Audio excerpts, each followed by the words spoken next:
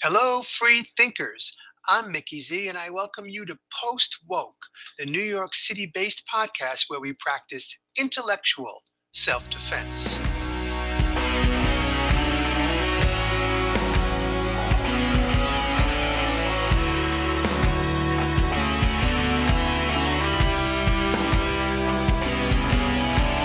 Whenever I'm tempted to do what people tell me I'm supposed to do to get picked up by the algorithms and get more traffic, I stop and I ask myself when did traffic to my profiles become more important to me than expressing the truth of my heart? And if this place does not support the expression of truth that comes from the heart, well, I'm going to have to think long and hard about my relationship to this platform. Yes, that was Alicen Grey, best friend of the podcast. And if you're new to Post Woke and you're not familiar with Alicen, please be sure to check the show notes to find all the relevant links to learn about her. And in fact, even if you're not new, check out the links in there because you're going to want to check out her writing, her music, and more. And I will be back with the full conversation between Alicen and I right after this short word from our sponsor.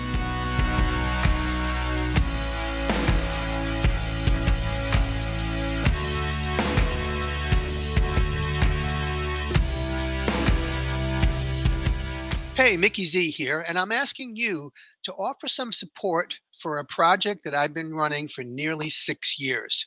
It's called Helping Homeless Women NYC. And as the name implies, I've been getting out there on the streets for, like I said, nearly 6 years to offer direct relief to some of the most vulnerable yet fiercest women you'll ever want to meet. If you check the show notes, you will find a direct link for how to donate at GoFundMe. If you're interested in becoming a Patreon patron or in ordering restaurant gift cards directly from my wish list, shoot me an email and I'll send you that information. But I'm just requesting some support, thanking you in advance, and asking you, no matter what, to please share the link far and wide. Now, let's get back to the show. And I'm here with best friend of the podcast, Alicen Grey. Alicen, welcome back to Post Woke. Hi. For the 10 billionth time. We've done so many episodes together. But what I really need to ask you right off the bat, have you heard what everybody's saying about Lizzo? Unfortunately, yes. Now, I'm being facetious, of course, because I have I had to look up what all the news about Lizzo is or was, but it's something that Allison and I have talked about off the air and noticed that there's this trend where people say this sentence: everyone is talking about blank, but the reality is that really nobody's talking about Yeah. blank, whatever it might be. It's a media manipulation to create false conflicts and distractions. And in this case, just whatever Lizzo did or didn't do, needless to say, hardly matters in the least. But let's use that as a starting point and see where it takes us. What are you thinking about this trend where where everyone is saying this or doing this, but in reality they're not. But then before you know it, they are because they're responding to this false prompt. Oh, yeah, it seems so transparent to me, and I'm not saying that nobody's talking about Lizzo, but lately with high profile news stories or pop culture stories, I notice that most of the time by the time I hear about a current event or some hot gossip or whatever, by the time I hear about it, what I'm hearing people say is, "I can't believe everybody's saying XYZ. I can't believe everybody feels this way." And it's like, who's everybody? Because prior to this moment, I hadn't heard about this happening. And so, I mean, Lizzo, her playing the crystal flute was one example.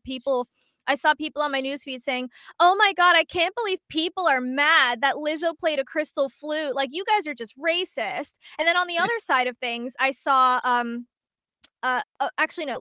The other example I was going to give was The Little Mermaid. I hear so many people saying, "Oh my God, I can't believe everybody's mad that this mermaid is going to be black." Like, but I personally, I have not seen anybody criticize the casting decision. At least not that I know. I'm sure there are racists out there who are mad about a black mermaid, but then there are also a handful of people who just want consistency between the animated version and the live version, and it's kind of a benign desire. I don't perceive that as a racist wish on their part necessarily, but in any case, the narrative that's being driven around these hot topics is that, oh my god, can you believe all of these people feel this way? What's your opinion on it? You need to fight back against all of this bigotry that's being spread all over the internet. And it just strikes me as the kind of thing that an entertainment industry mogul would do to build the brand of their client. So whether that's the movie being hyped up so that more people will pay to see it, or Lizzo's brand being built because she's a recording artist who makes plenty of money for her team, there's always someone who benefits from generating fake drama that didn't exist Yeah. prior to people saying there's drama. Yeah, and to give other examples, there would be big tech, which just wants you to never get offline. So Mm. now you have a thread of alleged racist versus alleged wokesters, because the wokesters are going to get pissed about this, and because they're imagining that they have this wall of opposition against their desire to virtue signal by supporting a person of color having a traditionally, I guess, white. I can't really say I know much about the Little Mermaid. So, and then in simultaneously, these stories all throughout history serve as a really powerful distraction, so that we're not paying attention to all the other things that are going on in the world that truly impact us. Mm. It's difficult for me to come up with a single way that Lizzo's flute or who plays the Little Mermaid impacts my life in one iota. But Word. if we're talking about people instituting digital ID and in my city of New York becoming more and more a quote unquote smart city, my building, for example, has smart meters in it now. So Mm.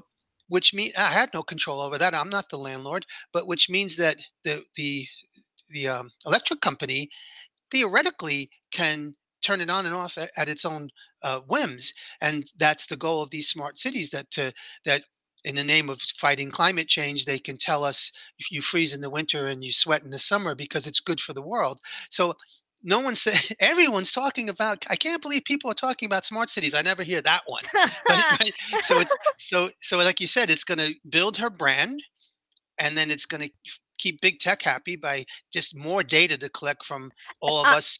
I was gonna say that. I was gonna when you mentioned smart meters, I was like, "Oh, you know who else benefits from generating this false drama? It's the it's Big Brother collecting information Yeah, on what we believe, who we're willing to criticize, who we stand against, who we stand with."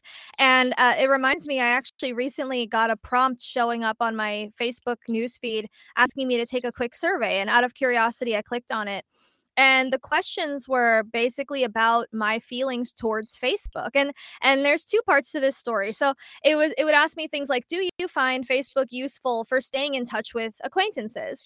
Do you find Facebook fun to use? Do you find Facebook easy to use? And then one of the questions was, do you think Facebook is good for the world? And then by the time I got to that question, it dawned on me like, wait a second, I shouldn't be telling them how I actually feel, because this is going to go on my record. You know what I mean? Not that I won't tell the truth if it goes on my record, but I'd just rather not give them that. And then the other part of the effect that this had on me was I realized my answer to all of those questions was no, and yet here I was still using Facebook. Like, it was asking me, um, do I do I primarily communicate with people on Facebook and stay in touch with them in this way? And the answer was no. Do I enjoy using it? No. Do I find it easy to use? No. Like the and then I stood back and I was like, wait, then why am I here? And in a yeah. way, I think Facebook's attempt to pretend that it cares about my preferences as a user of its services actually ended up making me realize I don't wanna use its services, so thanks, Facebook. But imagine how many other people felt similar and are going to stay on Facebook, Mm. and then the data they're collecting is that it doesn't really matter what we do to them. because they're going to keep coming back. Like they can answer, you can have the vast majority of people answer the questions as you did. I don't think Facebook is good for the world. I don't think it's good for me. And then the last question is, are you leaving Facebook? No. And then they'll be like, oh, Mm. so what's our motivation to do anything? Addiction? Yeah. So Yeah. well, addiction is our motivation. Facebook's motivation is pretty much zero to make our user experience better because why bother? Because even when it sucks, we don't leave. And Mm. so it In fact, we don't leave because it sucks. yeah. Oh, no, I'm telling on myself right now. Dragging yourself. Yeah. And then to connect it, um, that the smart city concept, and then going back to Lizzo, the joke to open this, it's like the more we surrender this access, this control to this digital world, there could be, their goal might be that there's a time that when if you criticize Lizzo online, you could be punished and lose access online. So, which again Mhm. brings me back to the point where there are really important issues that are worth banding about, and even doing so using these mediums because it is a way to stay in touch. But at the same time, I'm not, it could sound like a curmudgeon that you can't follow pop culture, and we're certainly not saying that. It's just, it's like kind of keeping things in perspective. But perhaps most importantly, just always recognizing that when something happens, and I can remember you and I having a long conversation about this way earlier this year with the famous Will Smith slap. When something happens, it's part of an agenda, and Mhm. it really benefits you to step back and say, all right, who's gaining here, who's losing, what are their goals, and how can I remain at least relatively aloof from this and protect myself while not withdrawing from society at the same time, which is a delicate balance but certainly worth it. Oh, yeah, I agree with every point, and, I don't think I know we say this a lot in conversations of this nature, but it really can't be said too much. I don't think most people realize how easily manipulated they are, and I'm saying this after having just called myself out for using Facebook even though I know I hate it. And which actually kinda leads me into some of what binds us to the things we don't like that we say we wanna change, but we're not making meaningful efforts to do so. Like, recently, one of my favorite artists, IMX, he's a musician who's very grassroots, very DIY. He and his team decided they're done with pandering to the algorithmic curation of Facebook and Instagram, having spent so many years in the music world building an audience from scratch and connecting with everybody only to eventually find themselves not even able to reach that audience that they built whenever they would post on Instagram because the algorithm changed the rules again. He got fed up and has been announcing his departure, making sure that everybody sees it.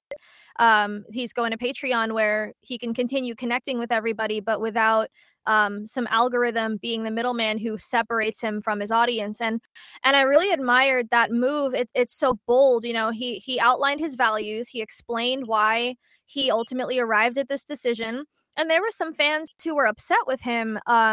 In the comments, I was reading some people saying, "You can't do this. Like some of us can't afford to be on your Patreon and still want to connect with you." And he answered that pretty gracefully, in my opinion. He did introduce a super low tier on Patreon so that people who couldn't join before could now join. But at some point, we're going to have to ask ourselves, all artists are going to have to ask ourselves, how much do I value what I say I value, and what am I willing to give up to live by my values, even if that means making some people mad and making some people feel like they're losing me because I'm going somewhere else now. It really got me thinking about a lot of things, but particularly what it means in this digital age to choose your values over what social media says that you need, because we're all told that we need to be on Facebook, we need to be on TikTok and all of these platforms if we want to reach people, but do we, is the question I'm starting to ask myself as a kind of frustrated musician myself. Yeah, asking that question forces you to confront the addiction issue, right? It's Mm, like any other addiction. any other addiction, whether it's substance abuse or gambling or pornography, like people will say, I don't really need this. I could stop at any time. And we sound like that when we talk about Facebook, where, well, then why don't you? Right. It crosses your barrier, it goes against your beliefs, and it's the algorithm keeps you away from the people you want to reach, and et cetera, but yet we're still on there. So I think a couple of interviews ago, we talked a lot about social media, and I feel like we're, we're moving in that direction. And the IMX example was very inspirational. If you give me the link to his Patreon, we'll include that in the Oh, yeah. in the show notes so people could check it out. And I think that's a very graceful choice, because Patreon, you could have a $1 tier if you want, and Right. it's not like he's not creating content. He's not asking you pay $1 just to see what I type. Like, this is a Right. professional musician, and I can relate as a podcaster where I'm asking people to subscribe to Post Woke. It's because I'm creating content on a daily basis between my writing and the podcasting, and IMX has been doing it a long time. It seems like a very, very fair trade-off. It's and it's creating your own algorithm, and I feel to some Mhm. degree that Substack is where that's at now. I If you subscribe to me, you're in the algorithm. You're going to get the email every single time I post, which is every single day. And it's not a matter of like, oh, I had no idea you posted. Well, if you don't check your email, you won't know. But on Facebook, someone that knows each other as well as you and I, there'll be times where you might mention something you post, and I'll be like, I never saw that. And you would think that Facebook by now would catch on that I'd like to see your posts, but they have some ulterior motive where they don't. So I like this idea of artists and any type of content creation, um, looking for alternative ways to basically be their own algorithm. Yeah, it's all about boundaries, and it ties back into what we started this conversation with. If you have poor boundaries, you're not gonna know how to say no to a conversation you don't wanna have. Like, if quote unquote everybody is talking about Lizzo, you're gonna feel pressure to join the conversation, if even if you find it boring, even if you don't agree with what everyone else is saying, you're gonna kinda go with that current. You're gonna let it carry you to somewhere you Mm, don't wanna go. And then if you have strong boundaries, you're gonna say, "You know what? I wanna make myself only accessible to people who are putting in equal effort to maintain some sort of connection with me," whether that's a fan-artist relationship or a friendship. I think we all know that this point has been belabored into oblivion, that friendship on Facebook is not always real. Like, you can have a sincere connection with someone on Facebook, but the majority of most people's friends lists is comprised of people who are just kind of there because no one really has a reason to cut each other off, but you're not really friends either. And so you find yourself inundated with information about people from like middle school or high school who are not in your life anymore. You don't communicate with them anymore, but for some reason you know that their aunt is in the hospital right now. And like, how much can your psyche really handle that much engagement with people who who staying connected to them gives you nothing, feeds your soul in no way whatsoever. So I actually, as I'm talking myself into going the way of Bandcamp. I actually am setting up a Bandcamp for my music, and it's exciting because I'm making things with the knowledge that I'm making it for people who support my art so much that they want to put their money where their mouth is, so to speak, and see what I do behind the scenes, and see my process and hear the songs that I don't release on public platforms, like, to actually build a supportive mutual connection with me. That I'd rather have that than 1,000 something friends on Facebook who don't know me, and frankly, probably a lot of them don't like me. Like, let's be real, there's a lot of, like, evil eye on the internet, and, yeah, I think I'll drop it there before I start talking about interdimensional clowns or something. well, you did mention your music, and I do want to come back to that because the Mhm. last time we spoke was right after your album came out, and I don't want to neglect that conversation. So Right. let's just put a pin in that. And before we wrap up, I'd like you to tell us more about the Bandcamp subscriptions and the secret songs and all that stuff. So let's definitely get to that. Mhm. But I agree with you where it's they're like speaking for myself, because of the last two nearly what is 2.5 plus years. um, a lot of people who I was Facebook friends with, who I was friends also in real life, I'm no longer Facebook friends with because of the schisms related to all the lockdowns and the vaccines and so on. So I have connected with a lot of cool people, but I don't really know them. And and some of them seem to be regulars on my wall, but to it's tough to call each other friends because we don't really know each other, and I'm not someone who shares my private life on social media. So it is it, as we're talking, I feel like it's so bizarre that I'm still on there, but I it's I do share my Substack stuff on there, but again, it's a crapshoot as to whether people see it. And so probably my favorite thing to do on Facebook, which I'll defend to the death, is sharing memes because it's kind of just fun and laughter and silliness, and people seem to like that, and it's enough to keep me on there. But what I am very much aiming for is to keep the bulk of my content and my audience at Substack, and that's my goal. I don't know if I would need to deactivate or delete Facebook because I do like the memes, but I do find myself. You were talking about like hearing from your or knowing about your grade school friends. It's I recently reshared an article that I wrote in which this inundation with information, and in many cases very challenging information, on top of the repressive laws and inflation, it creates what Matthias Desmond would call free floating anxiety. But we're in this state of anxiety where stress hormones are flowing because we're in fight or flight, but we don't really know why because we're overwhelmed with information. And it creates a cognitive Mm. deficit. It's a proven fact that human beings in that state, they're not really cognitively focused because they're just trying to survive.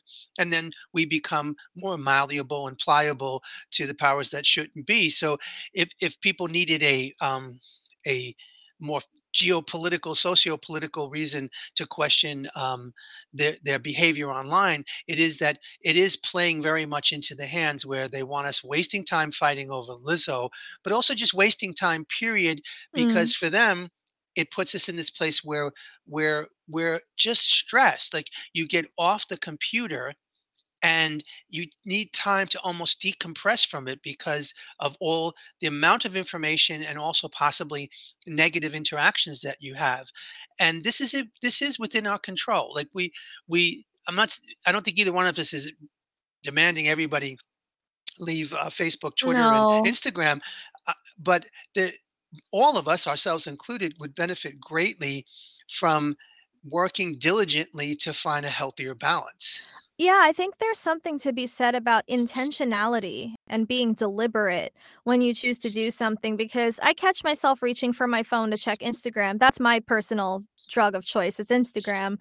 Um, I find myself reaching for it without realizing that that's what I'm doing. Like I'll be bored, and then next thing I know, I'm staring at the screen. I'm like, when did I pick up my phone? Like I, I don't remember that happening. And um, I have made strides personally to be more careful what I expose myself to on Instagram. So if I notice that I'm feeling bitter while I'm scrolling and I realize, oh, the reason is because I'm seeing a bunch of posts in a row about like Billie Eilish. I don't know why Instagram decided I'm a Billie Eilish fan, but I see so much content from Billie Eilish fan pages. It's insane. So I've gotten into the habit of like clicking not interested every time I see a Billie Eilish post in the hopes that the algorithm will show me less of it, which it's been working. Like I do see less of it. Um, and then I also actively follow accounts that are really uplifting and encouraging so that if I'm going to be habitually scrolling, at least let me be seeing things that make me feel like uh, more empowered. Like I follow a lot of Mm. manifestation accounts and things like that. It's almost like an attempt at positive brainwashing. But the point being, I forget who said this, but if you're gonna do something, do it with your whole heart. Like, if I'm gonna be on Instagram or Facebook, let me at least try to make an effort to be mindful of what I post, the kind of effect I might be having on the people who encounter my posts, and also let me constantly keep myself in check about what it is that I'm seeking from the platform. Like, am I counting likes? Am I checking constantly to see how many likes I got? And if so, did I post what I posted because it was true and I was authentically expressing myself, or did I post it because I was low key hoping this would like Mhm. boost my profile, And the same goes for art. Did you make the art because it was a spontaneous and true expression of yourself, or did you make it because you hoped it would appeal to the mainstream and all of the people talking about Lizzo? That's a really, really valuable point. The dual points of like of of taking stock and being introspective to figure out why you post what you post, what's your motivation, and then the consciously seeking out counterbalancing content, which is something that you and I have been talking about also, where whatever group we wind up in, and I'll speak for myself here, where if where I was part of the left. I was I won't list all the groups. I don't want to offend everybody at this point, but different groups that I was in, you would meet people who ostensibly are trying to fight for some form of sustainable, positive social change, but the the energy you get from them is that they're addicted to being the opposition and almost seem to not be able to visualize what change or winning would look like. Mm. And when you're talking about consciously,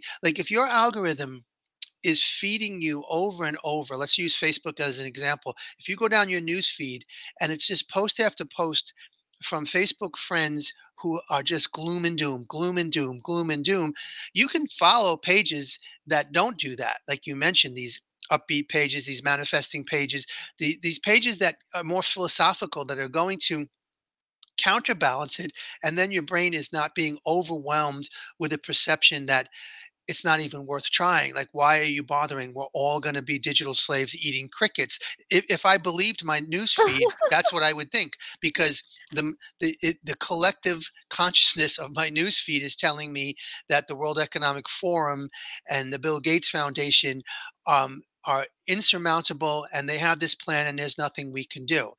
And Yeah, well-meaning, absolutely not. yeah, well-meaning people will endorse that, and the counter to that is twofold. See if you agree with me, is the seeking out of different content, but more importantly, being the creator who posts and shares and writes their own stuff too, to counter that, and not confrontationally, but just to say there there's infinite numbers of perspectives in the world, and we don't want to occupy a paucity of imagination and only think that there's two options, and this is all that can happen. And I know that's something that you're dedicated to on your social media accounts, of inspiring people to recognize how much power they have.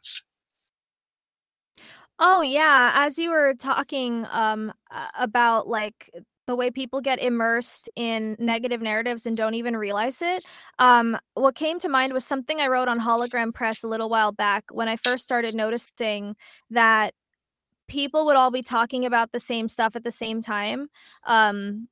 Like the Will Smith thing, or like on TikTok, people will all use the same trending audio on their videos, or there are these like robot prompts on TikTok. It'll say something like, "Pair this audio with the last video you took on your phone." And then people that one soundbite will go viral because like then 10,000 people will make a video where they just post the last video on their phone because the robot voice told them to.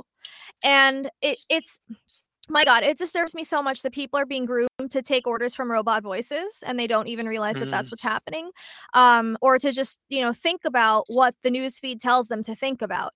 And, again, not saying I'm never guilty of that, but once you notice it, You can't unnotice it, and then it's your responsibility to take steps away from it. So I on Hologram Press, I wrote that metaverse is the land of no imagination because I hardly see anything original anymore. And I'm not saying originality is necessarily good, but when there's a lack of it in the world, you know something's wrong. Mhm. Like if everybody is making videos with the same robot voice narrating it, or if everybody's talking about Will Smith, but nobody knows Will Smith personally or has been affected directly by him in any way, then something like we are spiritually sick as a collective. And I think originality, or just the impetus to talk about something that is important to you specifically, is at the very least an indicator that you still have, should I say a spine? Is that mean? But like, or let me not say a spine. It's not necessarily about courage, but that you are not entirely governed by outside influences, but that you have some sort of shining light within yourself that's driving your actions. Yeah, Originality is, self-awareness. yeah. It, that you still have driving desires, you still have a sense of purpose. Originality is like a byproduct of that. And so whenever I'm tempted to like do what people tell me I'm supposed to do to get picked up by the algorithms and get more traffic, I stop and I ask myself, like, when did traffic to my profiles become more important to me than expressing the truth of my heart? And if this place does not support the expression of truth that comes from the heart, well, I'm going to have to think long and hard about my relationship to this platform. And I encourage everyone to also, if you don't mind me veering into kind of a second layer of thoughts about this, I was recently thinking, and I know this is going to sound totally out of left field, but I was recently thinking, you know me, at least it's not interdimensional clowns, but Yet. or is it? I'll let your listeners decide. But I was recently thinking about like the radical feminist treatment of porn addiction, and how their go-to method for trying to educate people about the horrors of porn is almost like to just guilt trip people. Like, don't you know these women are being trafficked? How could you still jerk off to women being trafficked? And there's no acknowledgement of how very real addiction is. Like, it's not enough to just tell people all the reasons this place is bad. It's like, or like you're a bad person for being addicted to this awful thing. It's like, well, that's not going to make a person feel inspired and empowered to change their habits, that you're not giving them the resources and the guidance to figure out how to stop being addicted to this. That I'm sure when people realize that they're masturbating to abuse images, most people who have a heart and a conscience are just going to feel bad on top of not being able to physically stop the compulsion to go searching for that stimulant. So I was thinking, well, then what would it take to stop people from watching porn? And I can speak to this personally because I was exposed to pornography very, very young, and so it became habitual on and off throughout my life. And when I was taking the approach of trying to guilt trip myself out of watching it, it never worked. But what did work ultimately, the past few times I tried to watch porn, I just didn't feel anything. And I credit that to going inward and really learning how to use my imagination again. I don't mean to get too explicit with your listeners, but what I came to realize was that what porn had done was it had replaced my imagination. And so instead of finding out what I like internally and learning what pleasure is in a really real way, I had outsourced that responsibility and that thinking process to the robots who, like, offer up videos like, hey, will you like this? What about this? And I think the same applies to social media addiction. I think the more you develop the inner world and you start finding your own imagination, your own daydreams entertaining, you won't necessarily feel as compelled to go searching for stimulation from the simulation. I think it just will Oh, be a natural byproduct of your inner world development that you'll find the outer world, or specifically the virtual world, less interesting. I like that a lot. I wasn't sure what the connection was going to be, but that is a fantastic I'm connection. glad I managed to make it, because imagine if I had just gone off the rails with that. You were teetering there, but but I think it was a valid comparison. And what what I enjoyed about, say, like, we for a while there, we kind of were just ragging on social media and ourselves for being on there, and falling in a way into a trap where the guilt tripping and the shame. And since then, talking about creating your own content, seeking out positive content to balance out what's on your news feed, and then being more intentional about um, connecting with your inner desires, whatever, in any realm and imagination, and then therefore these artificial worlds can't stand up to that. We just laid out a bunch of Mm, different things where it's not a binary decision. You're either on social media or you're not, because if that's what you give people, they're going to stay on, because the right. fear of missing out is massive. And I'm speaking from experience. I'm not I was off social media for years, and then I came back during the pandemic, and I can't fully explain it. I mean, I can explain it away by saying, well, here in New York, everybody was isolated. It was a chance to interact with people, and there's some truth to that. But it also could have just been like, the whole world is changing, and I'm not part of the conversation. I need to get back on there. And by just this, some of the brainstorming that we've been doing here, I'm thinking to myself, yeah, it's not a dichotomy that you're bad if you're on and you're enlightened if you're off. That's unproductive. But if we say to ourselves, there are um, intelligent, intentional ways to straddle these lines where we don't become too extreme in either direction. And people have valid reasons to be on Facebook. There's people are parts of groups that are really important to them. And so to demonize it is unproductive, as you were Mhm. talking when you're comparing it to the Radfems. It's nobody wants to be lectured in that sense. But I think every single person I know wants to find ways to have a healthier, more productive relationship with the internet in general and social media in particular. And how you just wrapped up there seems to be um, really a great starting point for some self exploration.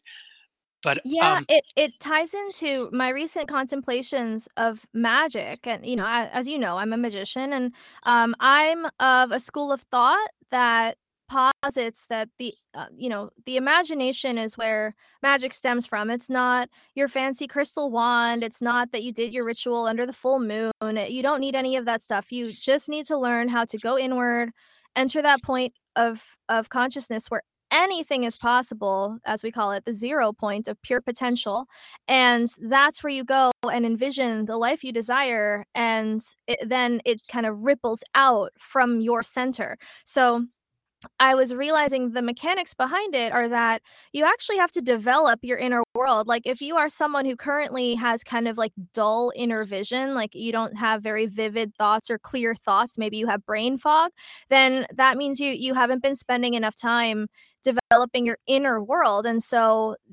meditation is good for that. It's good for strengthening your basically your ability to think and to envision and feel inside of yourself. And from there, it becomes easier to exert conscious influence on your reality using just your thoughts and your feelings alone.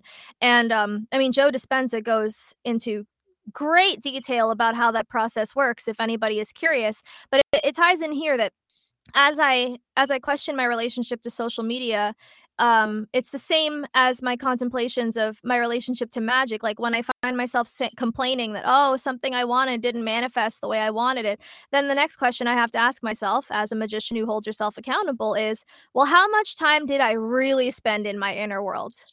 Did I meditate for 15 minutes, and maybe out of that 15 minutes only 1 minute of it was actually vivid and clear?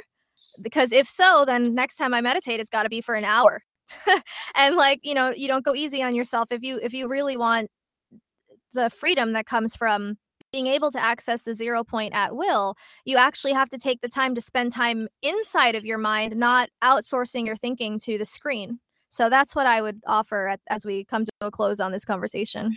yeah, it serves, by definition, if you're spending that much time meditating, besides all the benefits you just listed, it is time that you're not online. Mhm. And if people are saying, well, what do I do? I'm so used to being online. What do I do? Well, you just gave them a starting point there. Now we're getting close to wrapping up, so I want to briefly, but make sure we get this information in. It's been about what, 5 or 6 weeks since we spoke when Run Rabbit Run, your debut album, was Miami. released. And if you want to just share briefly a little bit about how it's gone, and in particular, let people know what's coming next. And like you mentioned, being able to create again an algorithm of your own on Bandcamp. So just give us a quick outline as to where you're at 5 or 6 weeks out from the debut of your Run Rabbit Run. Yeah, well, oh my god, there's so much that happened that took me by pleasant surprise. Like, I got way more support on Bandcamp than I expected. I mean, it was my first time having total strangers buy my album, and I don't know where they came from, how they found me, but it really reminded me that you never know who notices you. You never know who you're connected to, and don't let the social media numbers fool you. Like we're all spiritually connected, and that is far more rewarding and substantial than any virtual connection could ever be. And I also Pray Animal, one of the songs on the album, got recognized by this local music company in my town that just like recognizes local talent, and so they chose Pray Animal as their official selection for September. um and I've got a music video coming out soon, because oh my god, it's so important to me, this music video, because I first envisioned it in January and then followed the signs and synchronicities to this local filmmaker who ended up being such a joy to work with. Oh my god, the first day of filming was easily one of the best days of my entire life. We had so much fun.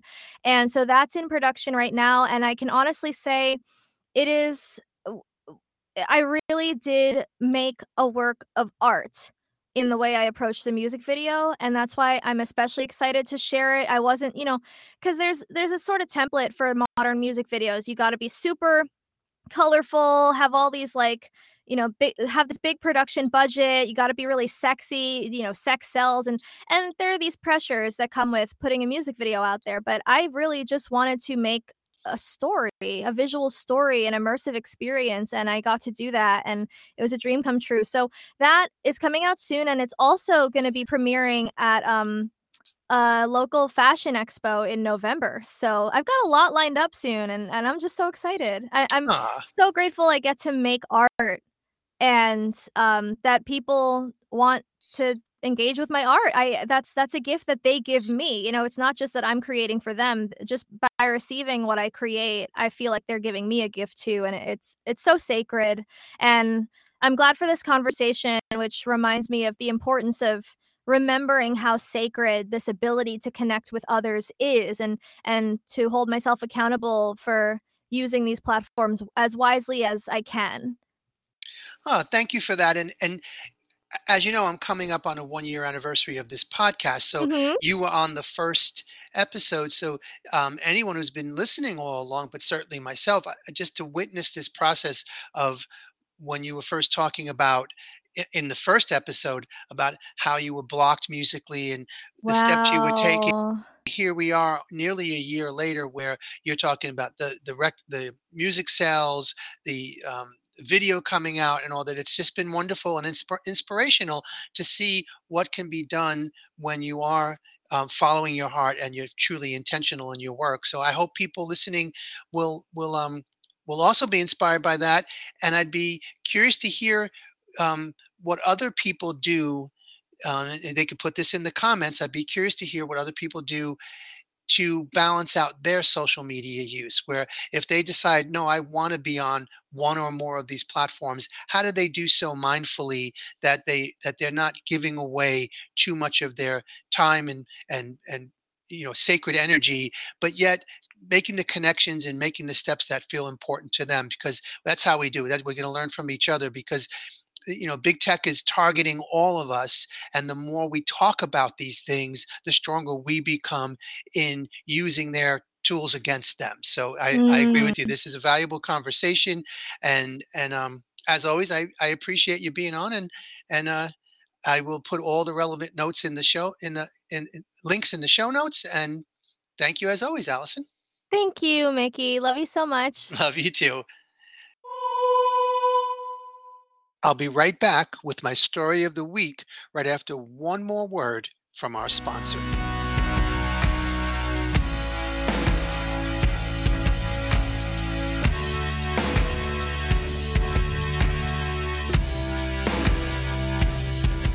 Hey, Mickey Z again. I trust you're enjoying this episode.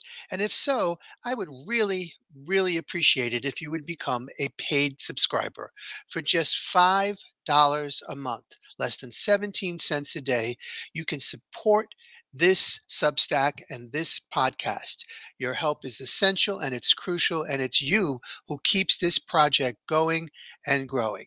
So thank you for listening. Thank you in advance for becoming a paid subscriber, and please spread the word. And while you're at it, please check the show notes for a link to a really kick ass post woke t shirt. The sales have been going up. People are out there showing off what their favorite podcast is. And now it's time for you to join the team. So, once again, thank you in advance. And let's get back to the show. October 16th, just a few days from when I'm actually recording this, marks 6 full years since I started helping homeless women NYC. Now, earlier in the podcast, you heard the promo for that. The link is in the show notes. But my story this episode is going to be related to that project as a way to let you know the type of things that happen over these 6 years, and hopefully encourage you to donate, and even as importantly, to share the link far and wide.